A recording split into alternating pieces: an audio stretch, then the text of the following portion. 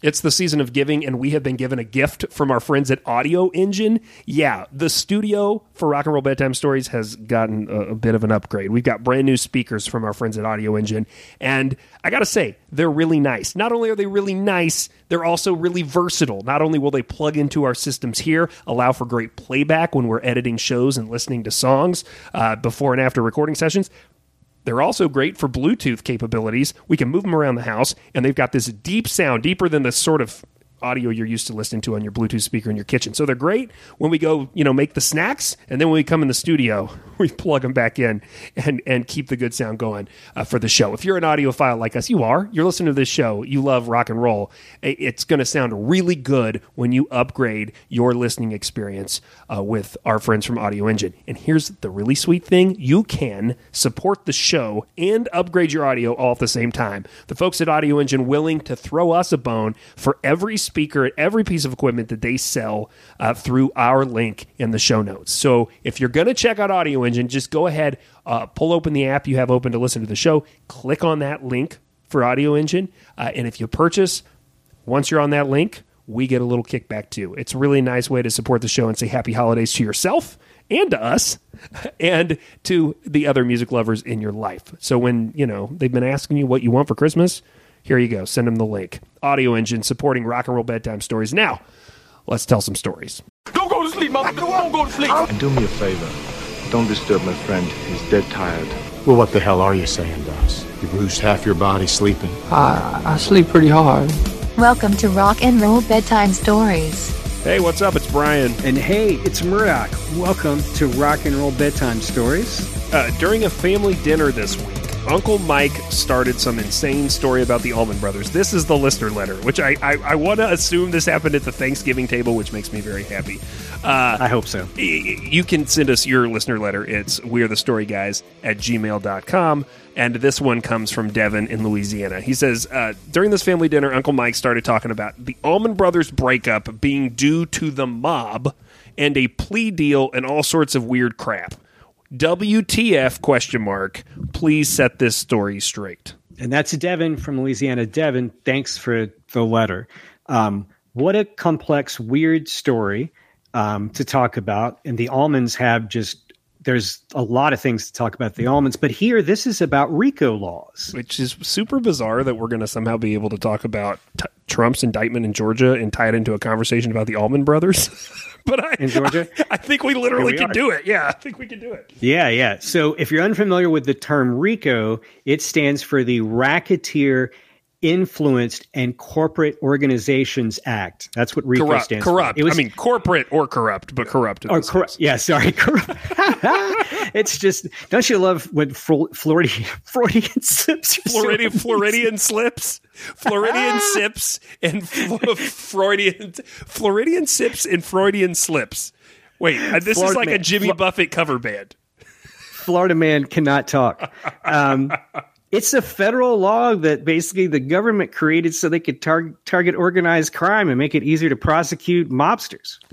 Yeah, and to just say very high level and basic in all of this, the point of this law is to basically keep things from happening like you always hear about with Al Capone, right? Like the famous thing about Al Capone, which I didn't go back and research, but I believe this is true, he caused all these terrible things to take place with the mob and with the people that worked for him, but the only way they're able to touch him at all in the justice system is in 1931 they do this tax evasion case. That's a famous thing you hear about. Yeah, and so this law basically made it possible to take high-ranking members of organized crime outfits and take them out. It used to be you could only really get the low-level guys who were actually doing the work, the acts, the illegal acts, and not the high-level guys who were actually ordering those acts to be done. Now, when you think about RICO laws, typically people are thinking about the Italian mob in New York City, in the 70s and 80s. That's the story when people are like, well, RICO laws really changed the game and wiped out the mob. That's what you hear. But what's crazy is there's actually a case in Georgia a few years before any of that crap happens in New York where they use the RICO laws, and the RICO laws get their sea legs. Uncle Mike was right. This case squarely involves the Allman Brothers. And for me, the Allman Brothers were a late kind of acquisition for me because I like Skinnerd. It was there was no way I could get around it. but I never got to the Dead real directly. But I got to the Allman Brothers pretty fast just by, one of those records ending up in my collection, I guess. And Eat a Peach happened. And then I identified them as being a Southern rock band. In college, someone showed me like the big songs, and I remember being really taken by that sound, Melissa and Ramblin' Man, but I was never enough into that style of music and into what it turned into, which is sort of the jam band movement, right? I was always sort of on the edge of that, and I dabbled in it a little bit. I saw Mo live a few times, but I never got fully into the Allman Brothers, but I understood their historical significance, and they're an interesting story because it does start with both of these brothers. They play together when they're young. They start a band. It fails. That happens in the 60s. They do different things. Greg will go to Hollywood. Dwayne will move to Muscle Shoals, Alabama, and he becomes hugely influential in music as a session player first. Cliff notes of who's played at Muscle Shoals. I'm going to do this off the top of my head. Stones, Aretha Franklin, Wilson Pickett, Willie Nelson, Skynyrd, Joe Cocker, Paul Simon, Bob Seger, Cat Stevens, and Cher. See how I got back to Cher. We'll get back to her. Oh, we will get back to her. There are so many stories, if you just put like Dwayne Allman and Muscle Shoals, about records he plays on and things he influences. Like, he's in the room for so many important records that are made. And this is all before the Allman Brothers happens. But eventually he decides to start to put a band together. He's sort of developed a reputation down there. And there's people who are powerful people in the music industry, and they're sort of interested in what he might want to do. And he has this idea, like his big thing is, what if we had 2 lead guitar players? This is an actual quote he wrote in a letter to his cousin at the time. Quote, I have 2 lead guitarists, me and another guy, 2 drummers, one is black. He worked with Otis Redding right up until he got killed. By the way, there's from Macon, Georgia. Yeah, by the way, Otis Redding from Macon, Georgia. Oh, yeah. Bass player, and Greg plays organ and sings. Sounds good, huh? End quote. I like that letter to his cousin. There's another quote from that letter where he explains why he leaves Muscle Shoals, because that's sort of like, now with the perspective of music history, we're like, why did he ever leave that gig? Because he was like churning out gold. And he says, I quit my staff position in Muscle Shoals because all these people up there kept telling me how rich I was going to be in a few years from just kissing the boss's ass and playing. And he writes in all capital letters, exactly what the boss wants. I told the motherfuckers that I was the boss in that department and that they would excuse me, but I heard the highway calling me. Yeah, it's like, I mean, Muscle Shoals, like, it has significance like the Wrecking Crew. If you're familiar with sure. who those guys are, with Brian Wilson and Glenn Campbell. I mean, it's that significant, like, for sure. So anyway, he forms this band he had envisioned, and they moved to Macon, Georgia. Also, I'd like to point out that's also the hometown of the possible architect of rock and roll, Little Richard. So anyway, the band all lives together. They do lots of drugs. And what Brian and I like to do on the weekends, they hang out in a cemetery together. This is like a whole thing. There's like certain songs in their collection, if you talk to Allman Brothers aficionados, where they're like, oh yeah, that they wrote that in the graveyard. Like, this is a whole thing. But Greg moves back from LA in March of 1969. And by November, this formed version of the Allman Brothers now has a record out. Yeah, and Totally Far Out, this is an awesome fact for everybody. Do you know who they opened for the first time? They're outside of the South, above the Mason-Dixon line. Like, I always think of them as like Southern, like it has to be somebody that you associate with Southern rock. Yeah. So imagine being in Boston and seeing the Allman Brothers open up for the Velvet Underground. Oh, because that was the thing. Out. Really? Right. That's a thing. That is insane. So as much as they become associated with Georgia, it's funny that you bring this up because they aren't afraid of the North. They'll end up recording in New York a lot. True, but they won't move there. Executives want them on one of the coasts to be close to the industry, and they refuse, and it literally changes, good golly, Miss Molly, Macon, Georgia. This is a quote about what the Allmans and Capricorn Records do for Macon, Georgia. They, quote, transformed Macon from this sleepy little town into a very hip, wild, and crazy place filled with bikers and rockers. And this is true. They get a house there, they party, and it becomes legendary. Capricorn signs Marshall Tucker Band, and they have a flute. And what's more rock and roll than that? I don't really know. It's kind of sideways. So they have the Allmans have one of the craziest runs of rock and roll bedtime stories on record. Straight up. Absolutely. And this is before we get to the story about the mob and the breakup. was the question at hand, right? Well, let me just go ahead and do some cleanup for us if we just want to categorize all of these stories. The unifying factor here is drugs. There are so many drugs when it comes to this band. I had the Derek and the Dominoes box set when I was a little too young, and I was reading the liner notes, and they were talking about how they'd just done so much heroin. They were so paranoid that they just sat in their cars and didn't go in the frickin' studio. That many drugs. So this is not an exhausted list of like crazy things that they've done, but this does get us started for the story. First, this is very spectacular. There is a time that a promoter doesn't pay the band, so their manager stabs and kills him. I've got the deets on this. Hold on. It's April 30th, 1970, Buffalo, New York. The guy's name, this manager guy, his name is Twigs Linden. And I'm keeping that name right up in here if I need it. Twigs is a wild character. Check into it. Next time you check into a hotel, you check in for Twigs Linden. I mean, it really is a great alias.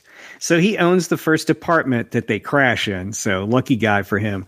He'd been working in the music industry prior to that, and he gets carried into the Allman Brothers camp through his associations. And one of the things he was known for was having a carefully, this is so gross, curated list of the age of consent in each state that they were touring through. But he's also known for being a wild card with a wild temper. This is from a piece describing this guy, okay? Quote, a sharp-minded creative tinkerer, Twigs was also an obsessive-compulsive perfectionist with a violent temper that could flare up suddenly and unexpectedly.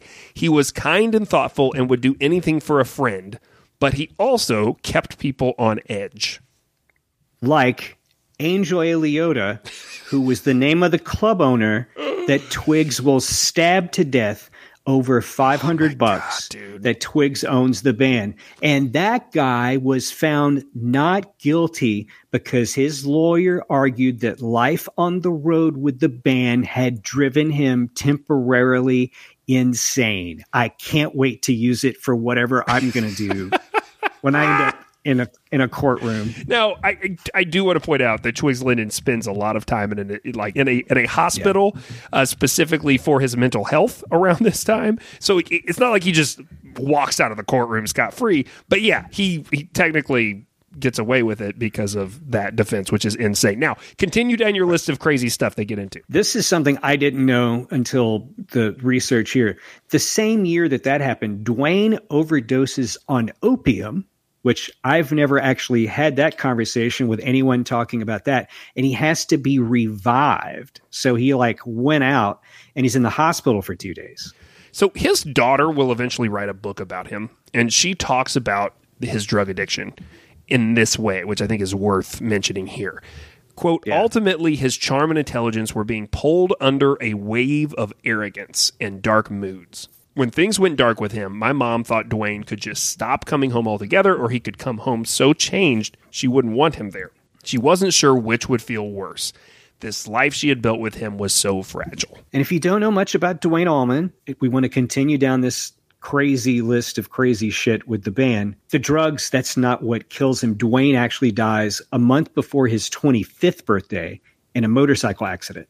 I want you to read now from the original piece in the Macon Telegraph. So I found this. This is the actual thing that goes out in the newspaper the next day. There's a writer named Frederick Berger. On October 30th, 1971, the title of this piece is Allman Brothers Leader Dies in Cycle Accident. Dwayne Allman, founder and lead singer of the nationally prominent Macon-based Allman Brothers Band, was killed last night when his motorcycle spun out of control. Allman never regained consciousness from the accident and died at 8:40 p.m. at the Middle Georgia Medical Center. The accident occurred at 5:44 p.m. as Allman was traveling west on Hillcrest Avenue through the Bartlett Avenue intersection, and this gets interesting. So the piece continues. Allman lost control of his motorcycle just after a truck driven by Charles Wirtz had entered the intersection and turned north from Hillcrest onto Bartlett. In a statement to police, Wirtz said that, quote, after completing a half turn, I saw a motorcycle about 20 feet behind my truck. I slowed and I heard a crush. Ugh. I stopped and couldn't tell whether the man on the motorcycle had hit me or not. I saw a boy lying on the pavement with the cycle going as fast as it could. I walked over and I shut it off. So he walks over and turns the motorcycle off. In his statement, Wirtz said he felt no impact or jar and that he didn't know if Allman had crashed into his truck or not. Investigating police officers said in their opinion the truck and the motorcycle actually didn't collide. They said they couldn't find any evidence the two had hit. The officers said they also found no evidence that Allman had applied brakes before he swerved to keep from hitting the truck's right rear end. The investigating officers said Allman skidded about 90 feet across the intersection center line. It was a 35-mile-an-hour zone, and he was going at least 55. And here's the synopsis of the accident as taken from a resource you can find in the show notes called the Mountain Eagle. On the afternoon of the accident, Dwayne Allman was speeding along Hillcrest Avenue on his Harley-Davidson Sportster when he slowed to let a flatbed truck carrying a huge crane boom make a left-hand turn in front of him. Allman pulled the bike towards the center of the road so he could swing around the outside of the truck, but in the middle of its turn, the flatbed suddenly rumbled to a stop. Unable to maneuver around or under the giant obstacle, Allman ran right into it. The crane's weight ball knocked him off his Harley, which bounced up in the air off of Allman's chest before skidding to a stop along the curb. The guitarist was not killed instantly. In fact, he had no visible injuries except bumps and scrapes, but he died in surgery later that evening. That is a lot to take in. That is not like I drove my bike too fast. Like the details of that and the weird equipment involved and all of that, it's wild. The band's going to actually consider stopping. Like they've kind of just gotten started, but with everything wrapped up in this tragedy, they like have a band meeting and are like, do we go on? Do we not? And they had just started to really get some recognition due in part to the fact they had just released this record called Live at the Fillmore East. This came out in 71. Now, this was the first time they'd been captured on vinyl in their live element. And this is important for this band. And this is what they sort of figure out with Live at the Fillmore East, which becomes one of their best known pieces. You need to hear it live. Like it's fine on record, but you need to hear it live. Yeah. And they become one of those bands. I've still got crazy shit to add to what we're talking about. Their bass player's name is a guy named Barry Oakley, and he had been playing with Dickie Betts. And so when Betts gets pulled into the Allmans, he comes too and is considered a founding member. Now, I just discovered something like in late parts of this research. I didn't know this. So I knew that things that I had read said, and anything you read about Barry is that like Dwayne's death really messes him up. But what you don't read is why. And here's what I found out after 3 or 4 or 5 or 27 sources. So Dwayne was coming from Barry's house. Dwayne had stopped at Barry's house in Macon to tell Barry's wife happy birthday. And then he had left Barry's house and he gets in that accident. So basically the last people to see him alive, who are his friends, are Barry and his wife. And so this messes him up badly. And so this sets up this next part of what you're going to tell us to be either terribly coincidental or absolutely not a coincidence at all, which is probably where I side if having to choose. So if you're ready, everybody, take the leap with us. A little over the year after Dwayne's motorcycle accident, Barry has his own. And here's the similarities.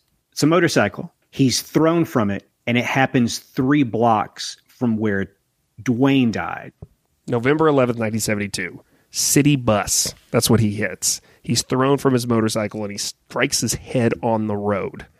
And he declines medical treatment. So he goes home, and then gets home. People figure out something is not right. He's rushed to the hospital, and he dies because his brain starts to swell, and his skull is fractured. And it's hard not to think that this might have been a death wish.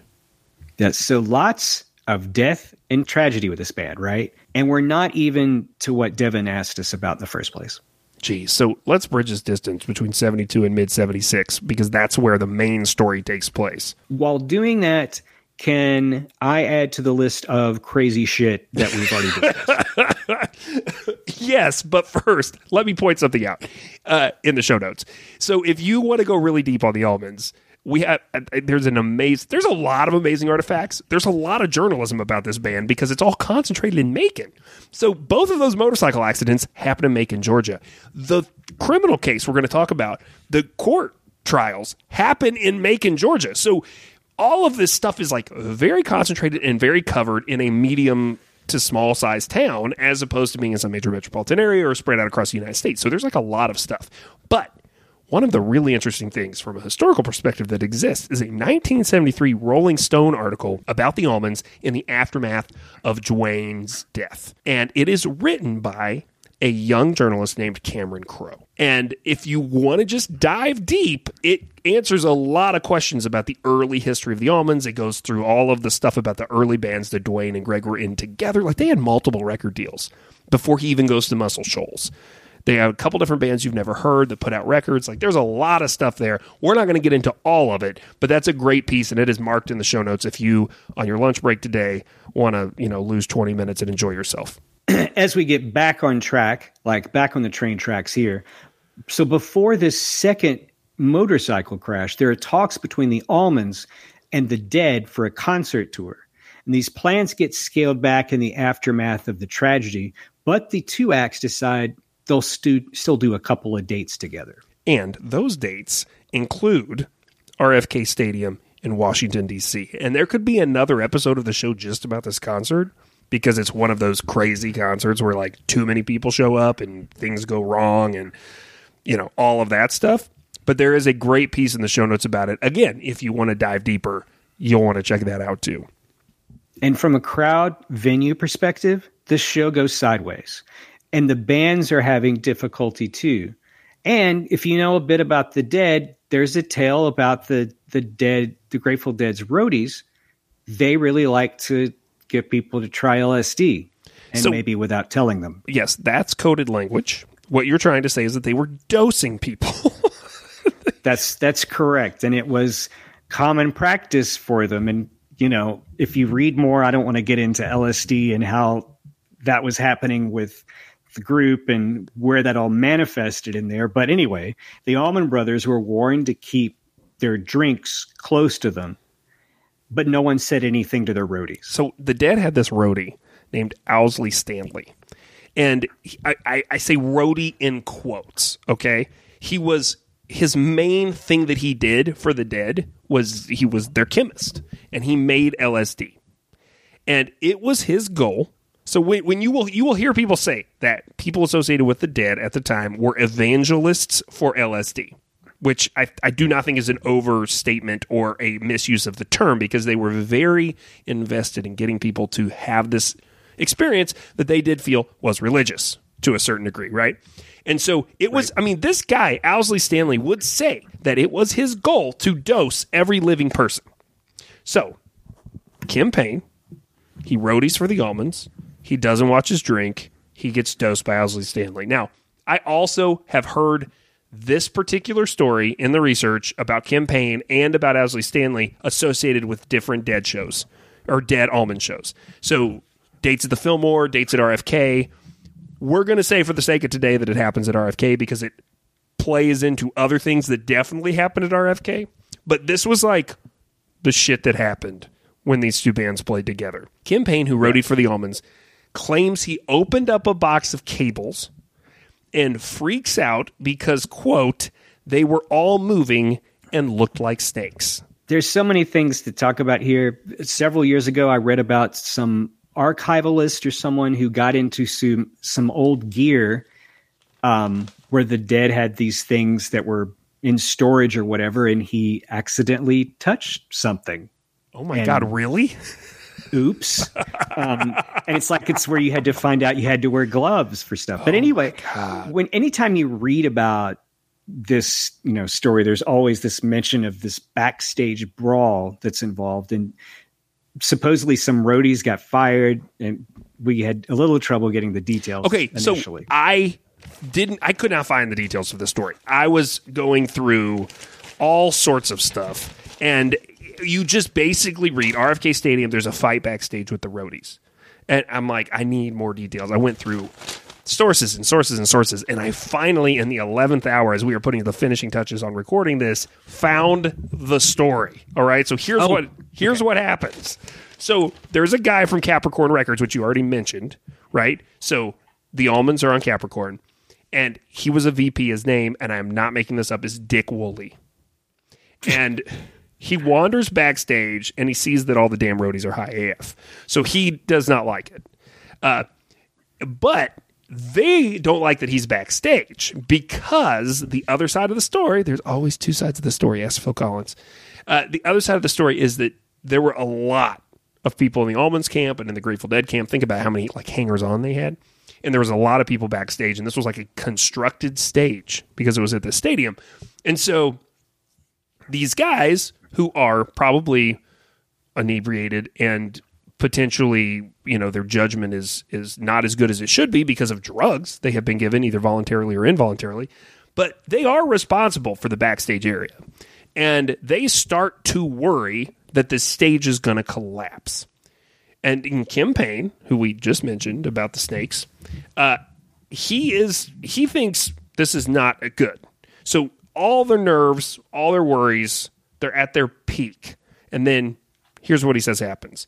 Quote, "Next thing I know, there's this guy I'd never seen before with short hair, wearing a suit and holding a briefcase." Now, if you know anything about the Allmans and the Grateful Dead, that is not what they looked like or what the people they hung out with looked like at the time, right? He's coming up, and I just said, and I saw this guy, and I just said, "No, you're not." And I punched him in the nose. So this sets off a fight between Dick Woolley from Capricorn Records and several of the Allman roadies who they don't know who he is. They just see some guy swinging at their guy, right? And so they beat him up and leave him bleeding on the side of the stage. The guy from the record label. And given that they worked for the record label, or that he worked for the record label, they were fired after the shows. So these poor dosed roadies that had no idea they were getting dosed, they lose their jobs because of the Dead's roadies and Owsley staff. Stanley, you a-hole. And it's also during this time that the Allmans are making so much money that they can rent a plane. And this is the plane that Zeppelin and the Stones were using at the same time. And this is a quote from Greg Allman, quote, "When we got that goddamn plane, it was the beginning of the end." End quote. I would say the drugs were more to blame than the plane. But the plane is a product of ego, and ego and drugs are two ingredients that are probably going to be the downfall of your band. Like, that's just how rock history works. We are students, and we know that. Right. And back to the task here between this gap of 72 and 76. Dwayne dies, and the band will finish Eat a Peach, which is a very famous record of theirs. There's a good chance that you're a casual fan. This could be the album you know, and that album is after Dwayne. Which is wild, right? Right. Yeah. They tour and become more and more famous while also doing drugs. Well, and Greg Allman, we cannot forget this, because this is a key component to the story that almost gets forgotten. Greg Allman gets tabloid famous. He gets more famous than the music. And this is a weird thing to have happen for a band like the Allmans, who are all about the music. Now, if you're Maroon 5 and you get more famous than the music, like Adam Levine did, that's fine. Because the music, the music's the music. The music is a product, it's content, it's whatever, right? No disrespect to Maroon 5, I'm a fan, but that's just what it is. But the Allmans are all about the music. They're about the live experience, they're about, right? And so it's weird when they just have this soaring, just head-on collision with, tabloid celebrity fame. And this happens because a woman named Cher breaks up with a man named Sonny, and within days of being officially divorced from this TV husband, real-life husband, but also, TV partner, who everybody knows, she is spotted with Greg. And not only is she spotted, they get married, right? And then they try to get unmarried, because that's what happens. So it's like Ross and Rachel on Friends. It's like full on Kardashian. Imagine if this happened to Dave Grohl or Jason Isbell, significant people who are all of a sudden, authentic musicians. Like, yeah. So that's a great point. It's like the difference between Travis Barker being with a Kardashian and Jason Isbell being with a Kardashian, right? Like that would be strange. And that's sort of what happens, though I wouldn't necessarily put Cher and the Kardashians together. But just for the sake of our story, think about that, because it's crazy. And it's in this in-between time, like before Cher, but after Eat a Peach, that Greg meets somebody else who proves to be even more significant in his life than Cher was. And that's a guy named Scooter Herring. And Scooter and Greg, they meet at a bar in Macon. Did I say Little Richard's from there? And they become pals first. Then they become boss and employee. Scooter is a bodyguard and then becomes Allman's personal manager when he's on the road, which, speaking of, what does that mean? Yeah, speaking of coded language, that means Scooter got drugs for Greg Allman. Like, that's really all he did. Like, I don't think he was really a bodyguard. Like, I don't know. Maybe he was a bodyguard. Maybe he was a manager. Mostly, he just made sure that this dude was plied with the pharmaceuticals he wanted. Yeah, and now we're going to dive into on the slip and slide to answer Devin's question here. And to do that, we have to talk about the Dixie Mafia. The Dixie Mafia! Okay, so the term Dixie Mafia, let's clear this up. It was coined in the 60s by Mississippi State Police investigator Rex Armistead. And here's why he did it, right? Because Rex knows marketing and branding. And he knows that the media will not take something seriously unless they have a catchy name for it. And so basically, he was like, if we start using this term, then we can maybe get some coverage and some attention about this crime problem we have with the mob down in the South. Because people didn't think about the South having a mob problem. I mean, we still don't. We think of the mob as being like something that happens in New Jersey and New York City, right? So basically, it's just a loosely fitting catch-all term for any non-Italian continuing criminal enterprise that operates in the American South in the 20th century. But it's used in our story to underline the connections of a guy in Georgia known by the name of J.C. Hawkins. And it's around this time that the Allmans are getting huge and coming unhinged, that the police in Georgia are trying to work a case against this guy, J.C. Hawkins.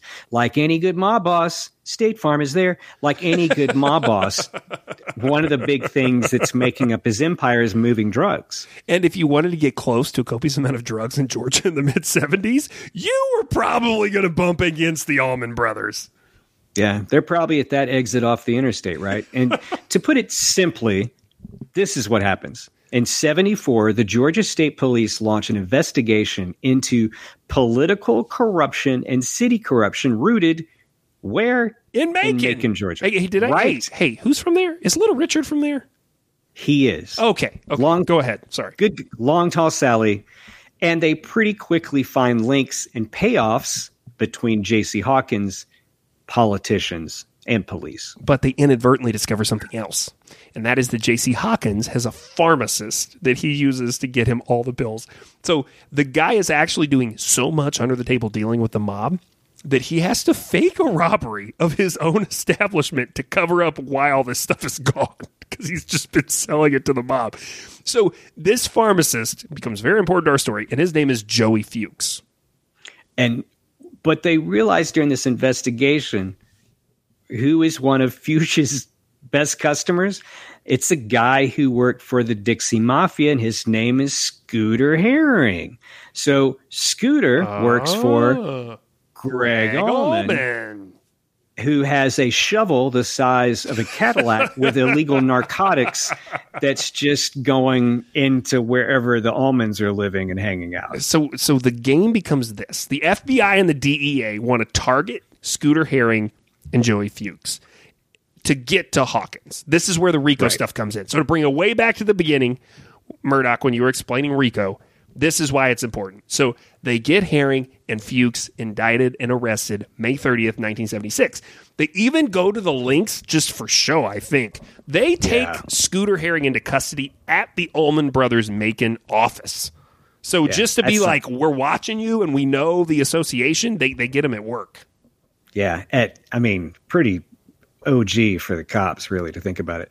So Fuchs, the pharmacist, he drops first, right? He gets a plea deal and agrees to testify in court and wear a wire. Scooter will not budge. He refuses to rat. He doesn't want to give up Fuchs. He doesn't want to give up his pals in the Allman Brothers or his former boss, J.C. Hawkins, in the Dixie Mafia. So the FBI, they let Fuchs loose, and then they send him wired up into meetings with Scooter Herring and J.C. Hawkins. But they not only get to Fuchs, they get to Greg Allman. And they say, look, buddy, you are a tabloid superstar who's having sex with Cher. And this is not a good look for you. And we have all sorts of things we're pretty sure we can run you up on in terms of charges. But we can probably make those go away if you'll just, that guy that was your bodyguard, just let us know. Tell us that he was the problem. Because they don't care about Greg Allman. They're trying to get to J.C. Hawkins. But to get to J.C. Hawkins, they got to get to J.C. Hawkins' guys. Yeah. So word gets out that these two guys, that's Fuchs, the pharmacist, have to put that together, and Greg Allman are going to testify in this case, and the mob is not happy. You don't. I don't know if you know much about the mob, but you're not supposed to talk. If you know mob secrets, the first rule of knowing a mob secret is don't tell a mob secret. Don't rat on your friends. So talk about rumor and innuendo. Here's something. FBI informants start letting it slip that there are $100,000 bounties on the heads of both the pharmacist and Greg Allman. And that's how Greg Allman gets his own around-the-clock federal agent babysitter. And Greg Allman will do 2 days of testimony in this trial. And in the show notes, I have an actual brief you can go read. Here's an excerpt. Allman took the stand on the afternoon of the first day of the trial, June 23rd. He testified for the remainder of that day and for a portion of the next, and on direct examination, Allman told the meeting that he met Herring in a Macon bar in 1973 and that there was a subsequent development of a mutual friendship. Allman testified that in late 1973 or early 74, Herring sold him some pharmaceutical cocaine. Is that a thing? Pharmaceutical cocaine? I guess it is. It was. And some Demerol, which we all know what that did to Elvis, right? Which is a thing. Yeah. This was the first drug transaction between Allman and Herring, and it instituted a pattern of activity which continued throughout 74. Allman stated that he later came to know the pharmacist, Fuchs, as Herring's supplier, and that on occasion, Allman would deal directly with Fuchs. Usually, Allman would place a drug deal or a drug order with either Fuchs or Herring and would pay Herring upon delivery. This arrangement existed until the latter part of 1974, when Herring told Allman that the government drug inspectors were, quote, really on, end quote, Fuchs. Yeah.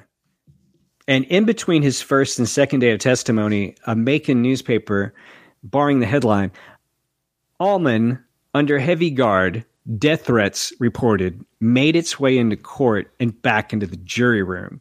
Enough grounds for getting the conviction thrown out 2 years later for tainting the jury pool. Yeah, that becomes a huge part of this story, is that because the news is reporting on this and it gets leaked to the jury, it muddies up the trial. J.C. Hawkins will eventually go to trial later in that year. And he gets convicted of an array of RICO predicates, right? Like arson and counterfeiting and running a car theft and truck hijacking ring. Like a truck hijacking ring, good grief. Extortion, drug trafficking, insurance fraud, all the classics. The greatest hits of being in the mob, he did them all. Now, he doesn't end up murdering Allman or Fuchs, but Hawkins is believed to have murdered a lieutenant of his who he was pretty sure was a police informant. So this guy was not above it. He was killing people. And then what eventually happens is Scooter gets convicted, and he gets 75 years for drugs, which is insane. 75 years? Like, that is crazy. And it gets, like I said, it gets overturned. And so by 79, he's back out, and he goes back into the music industry and manages a number of other rock bands before he dies in 2007. Here's a crazy thing. You want to tell us about what happens in pop culture because of Scooter Herring? This is so good. So Jim Henson based his Scooter character in the Muppets TV show and movies on Herring after meeting him at a benefit concert in the 70s. Scooter on the Muppets, if you remember, was the manager of Dr. Teeth, the show's fictional rock and roll band. That's unbelievable, dude. Now, what happens to the Allman Brothers? They break up because they're real pissed at Greg Allman for being a rat. Like, I get it. Not a good situation to put yourself in. You know what I mean? Doing business with the mob in any way, shape, or form, regardless of your habits or addictions, not the best move. It's liable to do bad things to your business endeavors. They will get back together eventually. They do several different reunions and different things throughout the years. It's never quite the same. But it is interesting because this is a band that has had such a massive, massive effect on music and really is heavily responsible, along with the Grateful Dead, for a lot of the things we still see in jam band culture. And, some of the greatest guitar players of all time, greatest guitar tone and greatest guitar solos of all time came out of that band. And they really weren't in their prime around for that long or put out that much music outside of all their live performances. That's correct. And if you think about their family tree, imagine if you're familiar with Derek Trucks, and when he showed up as a teenager playing with these guys, eventually Derek Trucks has the Derek Trucks band, and then it's the Trucks and he has the other group. Tedeschi and Trucks, yeah. Susan Tedeschi. Tedeschi and Trucks. So the family tree just continues to grow from some really great artists that sort of infiltrate the family. Yeah, to your point, if you go and read much about this band in their prime, just look at the last names, because there's a lot of people who you'll be like, oh, I know that last name, like Betts and Trucks, and but you may not necessarily know that person or know that much about any of this, but you definitely know the names because they do, to your point, the family trees extend and will influence rock up until today. Yeah, and Government Mule, that was an offshoot of people that were playing in the band too. So it's hard to kind of get around, if you think about their influence and what their footprint is, the Allmans have a gigantic footprint. And why wouldn't they have a connection to the mob? Because the story wouldn't be that good without it. What would have happened? What would have happened if he hadn't ratted on Scooter? Would it have changed the trajectory of the band? They're a fascinating band. There's so many stories, and there's so much good stuff in the show notes. I feel like we just sort of skimmed the surface on a lot of this stuff. But yeah, thank you for the letter. We are thestoryguys@gmail.com if you want to throw us one, because it's always nice to hear from you, and we love to go dig and figure out what the hell happened backstage with the guy from Capricorn Records. Man, that one was bugging me. I'm glad we unearthed that one. Other ways to get involved in the show, patreon.com/rockandrollbedtime stories. That's if you want to support the show with your dollars. We appreciate that. Get some bonus episodes and content. And you can find us on Instagram, instagram.com/rockandrollbedtime stories. We're on Facebook under The Story Guys. And until next time, Murdoch, what do you think people should keep doing? Keep telling stories. And eat a peach. Rock and Roll Bedtime Stories is a Story Guys production. The show is produced and edited by Brian Eichenberger. Get more stories, hear more podcasts, and book the guys for your conference or house party at wearethestoryguys.com. Copyright Boy Have We Got Stories Productions. All rights reserved.